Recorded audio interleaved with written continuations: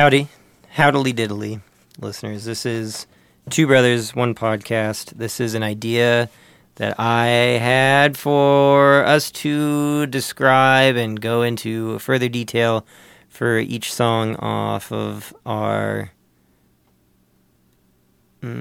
world-renowned album, Star Thief, which is the most proud I've ever been of any music I've done. I can say for myself. Never have I ever spent so much time on something. Likewise, and been like proud of it. Yeah, exactly. Yeah, super cool. So this is episode 4. And you know what? We're going to kind of repeat on this in the sense that let's treat these two songs as one. They kind of go into each other. And one of them's like only, a minute or two? Yeah. So. But you know what? I couldn't leave it out. Yeah. So the next song is something called Tired Tongue, and it's, for lack of a better term, more of like a filler song. It's more of like a bridge song. A little interlude. Yeah, and it's like these cool chords that I had thought of because I was experimenting with like how chords can share the same notes but not the same key. And so it's like these weird chords, and they all have like these similar notes in common, but they do not sound good together at all. So you got something to latch on to, but everything around it. Yeah, and then that chorus is just like big and open and consonant, right? It's and I remember I had programmed some drums for it, just like just to like fuck around. Yeah, like electronic synthy drums, like not like Superior Drum or anything, not like that. So like a little drum pad, right? Yeah, I had done some cool things like that, and I remember having you in, and you played drums to it, and I remember I was like, you know what? I don't think it needs the amount of microphones that we... Yeah, it was just... 2-room mics. Is that what it was? Yeah. And I just compressed the absolute bejesus out of them. Yeah, I thought they came out really cool. And I don't know. It fits the vibe for the song. Yeah, I think. Honestly, like I feel like it's nice kind of having the dynamic of having all the drums like super clean and mic'd up, and then having them more on the simple side, right? With this track. Kind of gives like a I don't know, little uneasy feeling too. Yeah. And then this was the first song that I got to use my Mellotron. Yeah. Because I was using the Electro Harmonix Mel 9 for all the other songs, the guitar pedal, which is cool, and of course like has its own great sound, but it's nice having the actual thing itself. The big boy himself. So that was super cool. It's a super structured thing. It's just like part A, part B, right? Nothing crazy fancy. And things actually repeat. Yeah. Which, go figure. It's a first. Hey, we will repeat. We kind of do. And then lyrically, it's just me. I remember having these lyrics. It was because I'm crazy. Let's start off with that. It's a well-known fact. Okay. I didn't know. If you don't know, now you know. And there's times where, like, when I don't know, if I'm ever, like, just down in the dumps, got the old Max D blues. And, whenever, I don't know. Maybe it's a Monday and you don't have any lasagna. Dude, the word. I just, I'm known for, like, for lack of a better term, like, literally obsessing over, like, one specific song or album. But there's times where, like, and so I have, like, certain songs that I remember, like, oh, yeah, I remember when that time really sucked. And, like, I really kind of, like, honed in and then just, like, studied one song and, like, learned everything. And so this is kind of me paying homage to all those songs. I use little lines, or I manipulate lines from these songs to kind of just go over, once again, the theme of the... Shit just kind of right, away. Just like you know what, whatever. Yeah. As so, and but like I said, paying homage to all these songs that do mean so much to me. That's interesting. Yeah. It's kind of like, you ever have that feeling where, like, you listen to a song and it reminds you of, like, a certain place? That's like, yeah. Yeah. Or just, like, you listen to a song and it reminds you of, like, kind of like a certain place where you listen to that song a lot. Yeah, definitely. Yeah. And I can listen to a song and it kind of reminds me of a whole, like, period of my life. Even. Yeah. So, and there's many songs that do that for me, and so this is me kind of saying, hey, thanks, songs, for being there. For being nice. And not even like, oh, music saved my life, because whatever. I don't know. Yeah. Like, good for you if that's the thing. I just like... Yeah, genuinely. I like music a lot, and, like, there's times where, like, you're just like, you know what? Let's just really like this song right now. Mm-hmm. And not necessarily dislike everything else, but I don't know, something in my brain's just like... Let's learn all you can about whatever song it is. Which is funny because I remember when we lived together and you were you tried to find a new band every single day. Oh yeah, no, those days are long gone. Yeah, which is like cool and admirable, but it's. I think you even said yourself it was kind of hard to like. Nothing stuck. Yeah, exactly. Yeah. It's like, oh, this song's cool, this riff's cool, and then move on to the next one. Yeah, you don't right. get a chance to like. I never had time to like re-listen or like actually like develop any true connection with this music because like I was more moving focused on just next. Like trying to find something new. I want to know it all. I want to know every band. And or you like music, name every band ever. Right? Yeah. So, I don't know.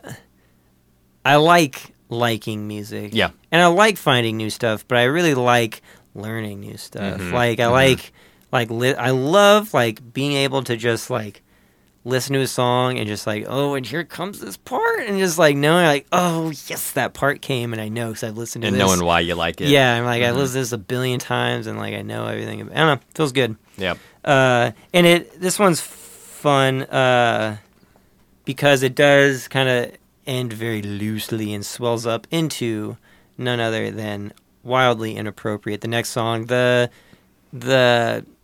candid instrumental song. The mandatory. Yeah, right. Like just like the you know what, we need one because it's been a while since we've had an instrumental song. I think since Megan's Room. Yeah. Since our first little chingadera, man. Yeah, so first little guy. Yeah, and I do like that because you know what.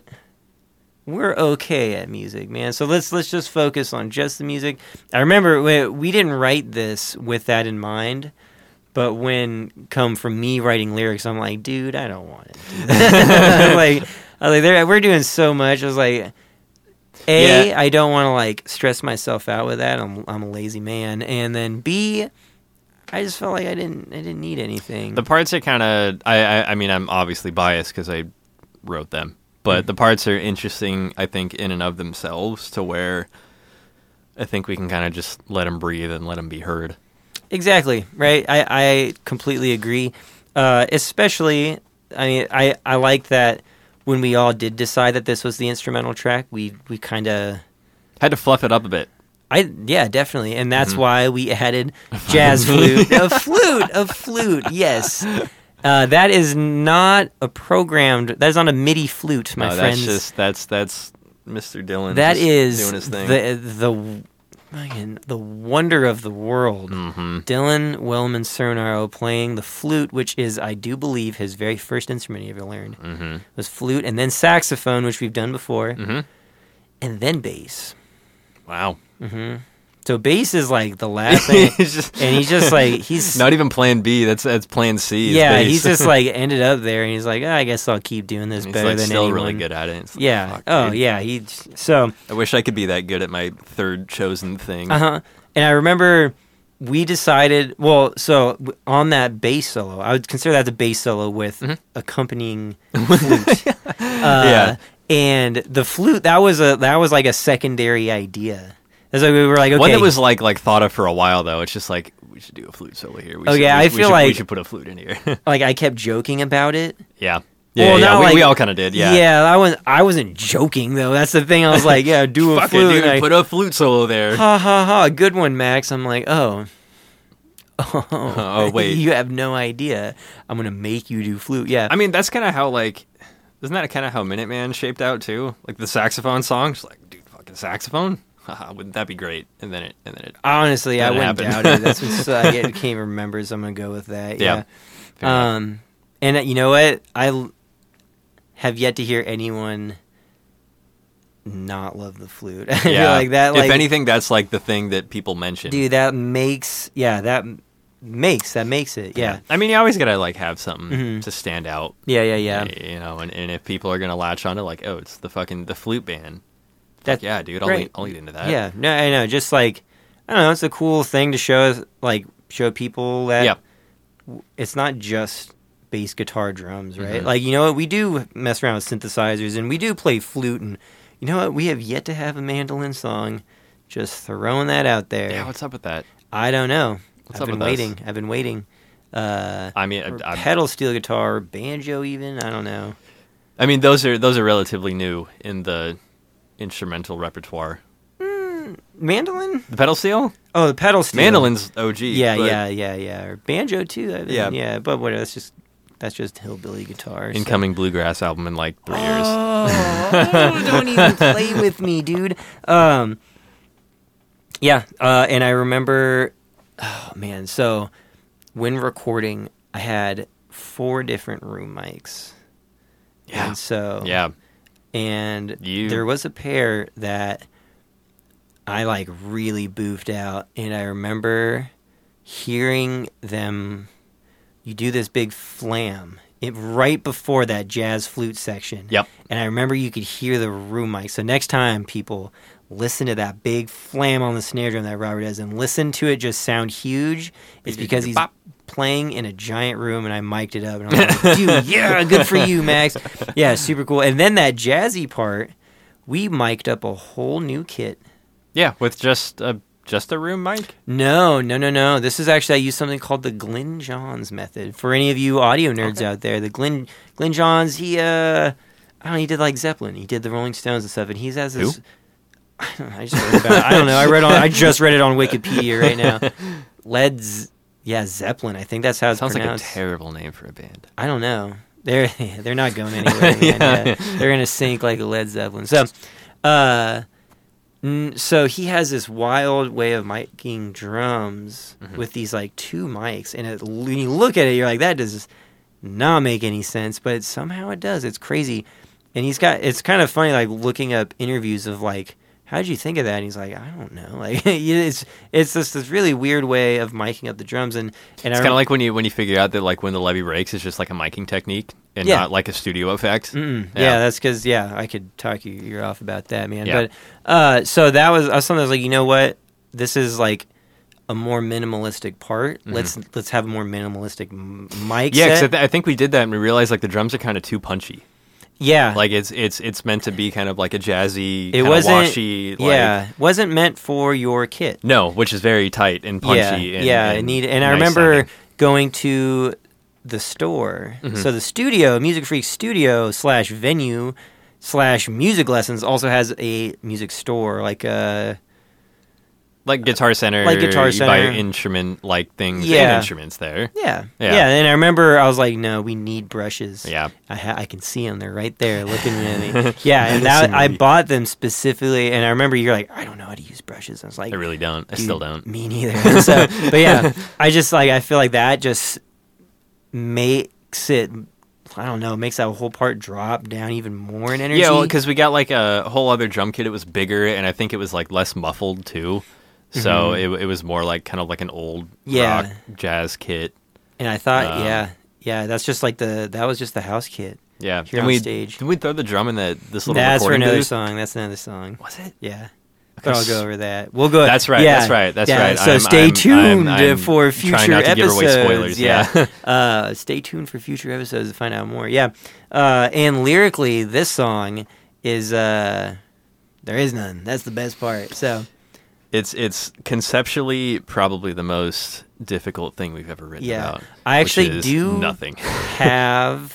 I have a lyric idea, but we'll go over that over rehearsal. So if any of you guys want to hear lyrics on this song, come to our show. Oh, any of our shows. Yeah. Look on social media, find out if we have a show. Because because we have a show coming up very soon, but by the time you listen to this, who knows? might already be Who gone. knows? But whatever. There'll be more shows, man, unless they get rid of them completely. We're getting rid of shows. Yeah. And then also, so the name of this track, Wildly Inappropriate, comes from my dear friend Mallory, who I met in college. And if she's listening to this, hi, Mallory. Hello, Mallory. Yeah. Right.